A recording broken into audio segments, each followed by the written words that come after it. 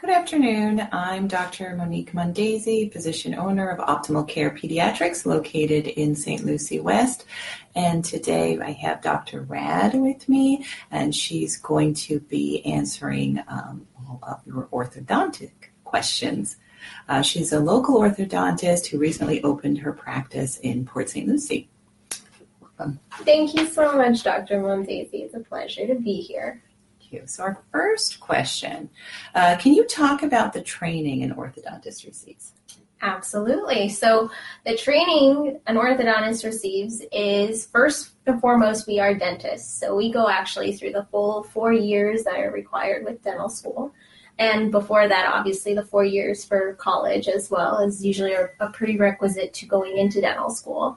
And then after that, we pursue another 2 to 2.5 sometimes even 3 years of additional training just on the movement of teeth. So we are first and foremost dentists, and I like to mention that because it's very important that people know that their teeth and the health of the oral cavity is our top priority, and we don't want to damage teeth along the way, and making sure we're giving them nice, beautiful smiles as well as healthy bites long term. Excellent. And at what age are braces recommended? This is a really good question because age is such a relative thing. A chronological age versus a dental age is a little bit different. So I've had patients walk in my door that are 8 years old and they have a full set of permanent teeth. And I've got 15-year-olds that are walking into my practice that are still losing 2 or 3 baby teeth. So everyone can kind of vary and everyone is a little bit different. So I always recommend, and the AAO recommends, the American Association of Orthodontics, to begin being monitored by an orthodontist at the age of 7 years old.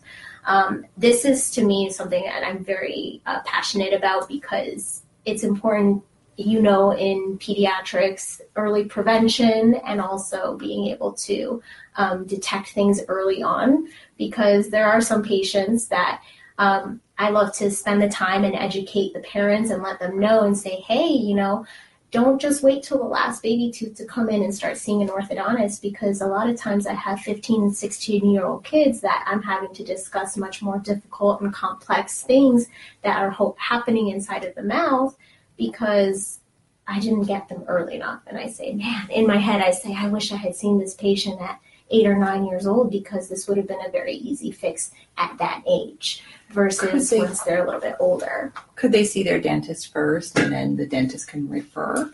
Absolutely, and that's where a lot of the dentists will be helpful in the community and saying, hey, it's a good idea to go visit an orthodontist and just get an idea of where the teeth are and how they're coming in.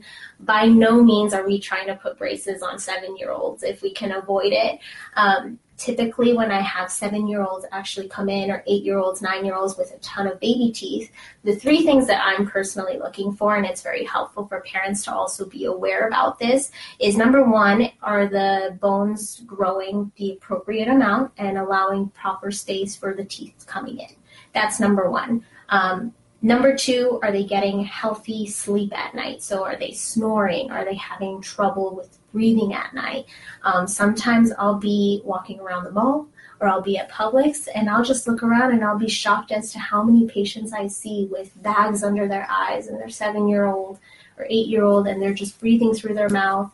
And it's such an interesting topic to me because I do feel that so much sleep is definitely needed at a young age in order for them to develop. And I'm sure that you can probably back me up on that, the importance of getting a quality sleep at night. And I see these patients and I see these kids walking around Publix and they've got bags under their eyes and they're breathing through their mouth. And now with the iPad age and everything, you just see them like this on their iPads breathing through their mouth. And it's so important in order to kind of help guide the teeth into place, is that they're really developing their muscles properly. And it's happening at such a young age, even from the age of, breastfeeding even. So does a child have to have a certain level of maturity to take care of braces?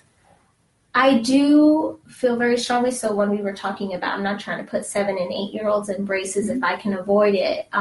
Typically, if I can try to do everything in one phase when they're a little bit older and they have all their permanent teeth, we always try to do that because, like you said, there is a certain level of responsibility that comes with orthodontic treatment. So improper brushing or not brushing, and I get some patients that will walk in my door that I wonder when was the last time they brushed their teeth, and it's not by any fault of the parent ever, in the sense that, you know, they might say, you know, Johnny, go brush your teeth or go clean your room. Do they ever actually do it? We don't know unless you're actually being vigilant and watching it. But what can happen is, if excessive amount of plaque and buildup from food particles and bacteria are accumulating on the braces, we can actually damage the teeth long term. And so that's why it's incredibly important we work together with someone like a pediatric dentist to be able to give them their cleanings every 4 to 6 months, as well as making sure that they are doing their job at home and keeping things clean. I have no problem by any means removing the braces early or terminating treatment, and usually that will be a discussion that I have with the parents early on to say, listen, we're starting to see some staining around the brackets that's permanent. We call them like little scars, and those scars can be, you know, on the teeth. When we take the braces off, maybe your teeth will be nicely and beautifully aligned, but if they're going to be damaged with cavities and stains, and is it really worth it to go through orthodontic treatment? So if they're not regularly brushing or still require serious parental supervision, then maybe braces are not I would say choice. I have a very serious discussion at the very beginning before starting treatment, and I let the parents know and I let the child know up front, these are going to be your expectations in order for you to have the best result. And most parents that have sat in consultations with me, they'll hear me say, this is a partnership. I will do my part 100% to make sure that we're straightening and aligning your teeth, not only for aesthetics, but also for the health of their bite.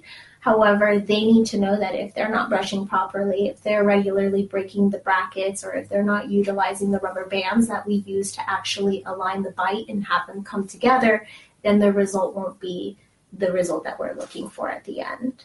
Okay, thank you. Can you talk on Invisalign, traditional braces, invisible braces? What's the difference between them all? Well, essentially, they are all different tools in our tool belt that help us to get from point A to point B. I sometimes have, you know, children that are wanting to do just the regular traditional braces. They want to change the colors, and it's a great way for them to have control of the treatment and be able to brush and floss properly. But I have other patients that maybe are more adults and they're concerned aesthetically with the idea of having metal in their mouth or having clear braces on. Maybe they want to have something a little bit more transparent. So we want to be able to customize the treatment to be able to have the patient involvement be the best. If I have an adult patient coming in, they say, I absolutely don't want braces, and they've never had their teeth aligned, we want to be able to give them options where they can get the goal and the beautiful smile that they have or that they want, and without having to go through the traditional metal braces. So we do now have the option in my office to do the braces behind the teeth, so people can not have to worry about, the Invisalign aligners, they're removable, which makes it nice for brushing and flossing, but maybe they aren't so diligent at wearing them, and I tell them 22 hours a day keeps the braces away. So you got to make sure that you're wearing it in order to get the best result. So each of them are just different avenues from us getting to point A to point B. Okay, excellent. And what orthodontic conditions do you recommend braces for? So typically when I'm seeing a patient at the age of, like, let's say 8 or 9, the one I was talking before, the 3 things I'm looking for is making sure that the bones are lining up properly. I have some patients that maybe have their teeth a little bit further out at that age. That might be one reason to discuss the option of doing early treatment. So not so much for aesthetics, but actually because if you have a child that's maybe out on the playground a little bit more clumsy and they fall, they're going to have a much higher risk of fracturing those teeth. So sometimes just tucking them in for 4 to 6 months is a good idea. Other psychosocial issues, if there's bullying in school or anything where maybe it's a good idea to just have this small issue fixed a little bit sooner than later, that's another reason to say we can go ahead and try that. We have to address our bully first. Yeah, exactly. We can also address the bullying, which would be great. Address the school issues and all the issues surrounding bullying. Exactly. So that is not in my expertise. I use what I have in my toolbox, but I know that there are definitely other ways that we can collaborate to help with that. Another thing we want to make sure is something we look for is cross bites. So cross bites are something that can happen in the back teeth or in the front teeth. And the cross bites are basically, so I usually compare the mouth to like a shoebox. So the bottom jaw should be the bottom part of the box, and then the lid should always be wider than the bottom. So the top teeth should always overlap the bottom, and if in the back there's a crossbite, it can actually cause the jaw to be actually kind of guiding itself into a different position that isn't natural, and it can cause asymmetrical growth. So those are things that we do like to fix a little bit sooner. Anterior crossbites of the front teeth, if we don't correct them sooner, we can actually lose gum tissue, and it could cause surgical issues in the future. So those are things that we like to fix a little bit sooner. Once we're talking about patients that have full sets of permanent teeth, then at that point, we want to make sure that we're giving them a highly aesthetic smile, and then on top of that, giving them a really nice and comfortable bite. Those two things are the most important things for me. So some patients might come in, or mom might say, oh, if their teeth look great and they're all straight, but if the top and the bottom don't line up and come together, then they're probably not chewing their food properly. They're not able to actually have an efficient function of their bite. Okay. Excellent. Thank you. Mm-hmm. And then how often are the follow-ups for the braces? Well, once we put the braces on, usually the wires are what's helping the teeth to actually come into the right place, or making space for teeth to come in. And I typically see my patients every 6 to 8 weeks is the normal range to allow the wire to fully cook, I call it, but fully activate and go into the proper place. We don't usually like to see them much longer than that, because we want to make sure that everything is being monitored properly, that the roots are not being damaged, and the teeth are going into the right place. Okay. And is there sedation required for any of the procedures that you do in the office? Definitely not. No, we like to make sure, first and foremost, that we have the patient on board. If the patient is not on board, sometimes we do wait to gain their trust a little bit and make sure that they are understanding of what we're doing, and we're not using usually any needles or any type of anesthesia. I've actually had moms request and ask me to sedate their child to put braces on, and I just tell them, listen, if it's going to be this difficult to put braces on, it's going to be just as difficult to keep them on, and they will find a way to take those braces off on their own if they need to. So I prefer to have the patient on board with me as a partner, because if I have a patient that's not super excited about braces or orthodontic treatment, I say, this is at the end of the day something that can wait, and see if we can fix it later on. Or, if we don't fix it, we just always say, we accept things the way that they are, and maybe down the road they'll change their mind as an adult. I do like to keep in mind and educate the patients, though, and let them know how important it is to be seen more as an adolescent, which is typically when we see the 11 and 12-year-olds with the braces on, is because we're actually utilizing their growth to really give them the best result. You and I, we're not teenagers anymore, so if I put braces on your teeth or my teeth, I'm really limited by the amount of bone that I have, and as an orthodontist, I can only put teeth where bone is, and if there's not enough bone and I can't actually work with the growth of the patient, then it makes it a little bit more challenging and a little bit more limiting in the results. Okay. And any final tips to offer for good oral care? First and foremost, prevention is always key, in my opinion, to be seen by your dentist, your general dentist, your pediatric dentist, regularly, making sure that we are doing the proper job brushing and flossing and promoting, all of the care that we should be getting at home as well as in the dental office.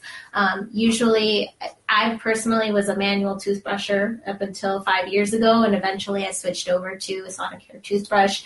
I don't promote any particular company, but I did feel a huge difference from a manual toothbrush to an electric toothbrush. Anything that can help motivate kids just to get a toothbrush in there, as well as the dental floss. You want to make sure you're getting in between the teeth.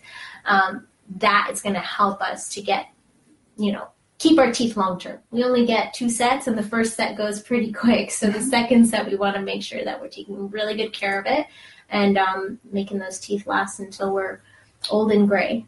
Very good. Excellent. Well, thank you so much for being here. Sure. It's my pleasure. Dr. Rad's info will be posted on the Optimal Care Facebook page. Take care. Thank you for joining us. Bye.